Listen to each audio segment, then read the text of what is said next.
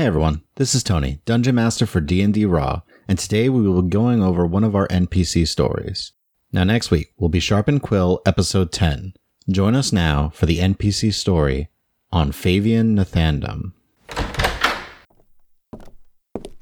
My lord, I heard your son has recently been pronounced the new head of the Nathandam household. That's true. Now, if you'd please, you must be very proud, my lord. I was unaware you were giving up the position to your son, but given recent achievements, it's clear that he's ready for leave. What do you want, Umrag? Not to add insult to injury, but the contracts and the note about Darvin's arrest are missing. I've lost the power I've sought for so long. How could I not have foreseen this is what Darvin would do? With the royal family on Darvin's side, his position's secure.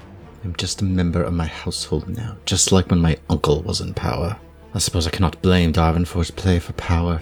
He became royal cleric at my insistence. Well, it makes sense that he would make a play for more. He was able to get you out of the spotlight without harming the family name, securing his interests, keeping you in current standing among the nobility. Did you know, Umrag, that when my uncle Tarfon was in power, we were not the religious family that we are today? The promotion of the temples and clerics was something that I pushed our family towards, due to my son's innate abilities. I thought that was smart, considering your rumors that your family always had a history of dealings, and push you higher and higher positions. Shady dealings. Even your grandfather's death was gossiped about, not being an accident since it led to Tarfon's rule as head of the household. Yes, and Tarfon allowed some semblance of our want to show faithfulness, but stopped any sort of promotion beyond the walls of our wing in the palace. He claimed the Reigns had no interest in the Divine other than what the Divine could do for this empire. With every new idea I had that could strengthen our family's position, I was shut down again and again. Tarfon wanted none of it, enjoyed bossing us around, just sitting on the family's position. I couldn't stand for it. Once Darvin went to the Rose and Gold Temple to study, I secretly made pushes with His Royal Highness for the benefits of having a royal cleric straight from a noble family. Darvin could then work with the royal wizard and craft potions of longevity, and be on hand to heal those from injury, and due to his upbringing, would already be set for life in court. So that's where His Highness got the idea. I don't recall Tarfon being very pleased when he found out. Tarfon allowed His Royal Highness to begin crafting the position for Darvin, but I was reprimanded behind the scenes. Tarfon told me to never stick my nose in royal business like this again, or I would seriously regret it. However, as you know, my plans were already in motion. By this point, it just meant I needed to cow to my uncle, and I apologized for trying to set myself above my place in the Nathandam house. His attention was on me, but it didn't matter anymore, because before ever approaching King, we had our contacts, and you could help push our agenda. Aye, you brought me in to do the deals you couldn't attend to yourself. That's right. Start funding money to various archivists in order to find treasures to fill the Nathandam household and bring in artifacts from the early days of the Vremer Empire. Glory to the Reigns. I helped fund the Rose and Gold so they can continue to train students, while of course keeping a constant eye on my son. And you gave me the coin necessary to fund our inventors and helped bump me up to my current position. I gathered resources and information and gave it back to you in exchange. And all this was in motion so that by the time Tarfon found out you had been meeting with the king, everything was in place. In a sense, by this point, we had formed our own group, our network, if you will. Procurers, spies, and agents thanks to our mutual benefactor. And then we made sure to get help that Tarfon wouldn't expect. Extra planar. I don't think you ever told me of how that last meeting with your uncle went specifically. At the time, I was worried about how many details needed to be known, by who, and how many people. It doesn't really matter now. You recall I claimed to be away from Orenthal on a so-called vacation, where I gathered the last bit of leverage we needed to convince my uncle to step down. And thanks to this additional aid, I had the evidence I needed, and I set up the meeting with my uncle and to give him a very easy choice. We met in a secured room in my home in Aspenbrook, away from the prying eyes of Orenthal, and set before him what I learned.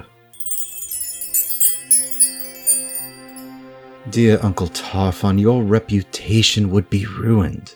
You'd be imprisoned and executed, with all these letters signed in your hand to former members of the Shadow Wolves who have turned assassin, low-ranking members of other household, even a few scheduled meetings with important figures from the Nephany and Solana. This all looks like you are trying to remove the royal family from power. It looks like you are trying to stage a coup, and several plans in place in order to accomplish this. Even your father, my grandfather, saw that this was in the works, according to this information here. And here is the order you gave to have him killed and make sure it looked like an accident. You snivering little coward, you will never convince the king. I don't need to convince the king. I just need to convince the people. If enough of this spreads and is circulated, it doesn't matter what the king thinks because no one will trust you again. The nobility will distance themselves from you, and your life will be turned upside down with every little thing you do scrutinized for any possible nefarious intent. I would never allow you to. There are things in play that will set this in motion if I don't leave here tonight. Do not threaten me, Uncle Tarfon, because I hold all the tiles here. I've been trying to promote our family to a higher position. This would ruin our family.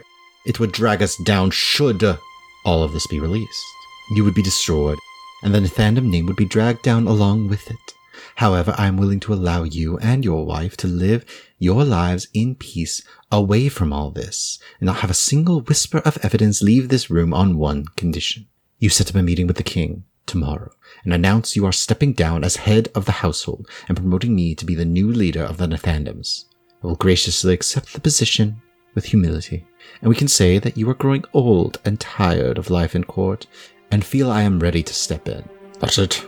All I have to do is hand over all my power to you. I will lead our family to prosperity as a faithful defender of the gods. All I need is for you to sign this agreement here. As you can see, I've already signed my part of the agreement to let you leave Orenthal so long as you never interfere in the politics of the Vimmer Empire again. What kind of parchment is this? Specially made so that it could withstand the test of time. Wouldn't want it to get too close to a fireplace and be destroyed. And agree to give power of the Nathandam household to Fabian and will never interfere or bring up this meeting so long as the signee wishes to gain the benefits of the protection of this contract. By going against any of the requirements of said contract, the signee gives up any protection that it provides. What's all this about protection? It ensures that we are both being held to our ends of the agreement here. Now, what would you prefer? Your life in ruin, with you and your wife constantly looked upon with disgust, possibly even in chains, or a life of comfort and peace? It was not hard to convince Tarfon, but what he didn't know was the full magical nature of the contract. He didn't understand the powers of extraplanar contracts, but he would soon. With his signature, he was bound. The position of head of household was mine. A few months later, news reached the court of a terrible fire that consumed his home out near North Pass. I remember. It was a shame he was staying so close to the edge of the Wildlands, a dangerous area out there. But now what though? I still hold my position, but you're out of power. There's not much you can do here anymore. You're right. I'm out and Darvin is in. I am no longer in the view of the court, and I can go where I please with little scrutiny. Perhaps this can still be used to our advantage. I still have many contacts I can call upon. Those contracts, though gone, still currently hold their authority. I cannot do as much for the Nathandams in Orenthal anymore. That task will have to be left to Darvin. For now, maybe I'll take a bit of a vacation. That Whitecliff boy did mention the ruins in Veripol, which could be an interesting excursion. Or perhaps I can go back to my family home in Aspenbrook. I may be out of power here, Umrug, but that does not mean I am out of the picture. Thank you for this talk. It was a nice trip down memory lane, and it seems I have plans still to make.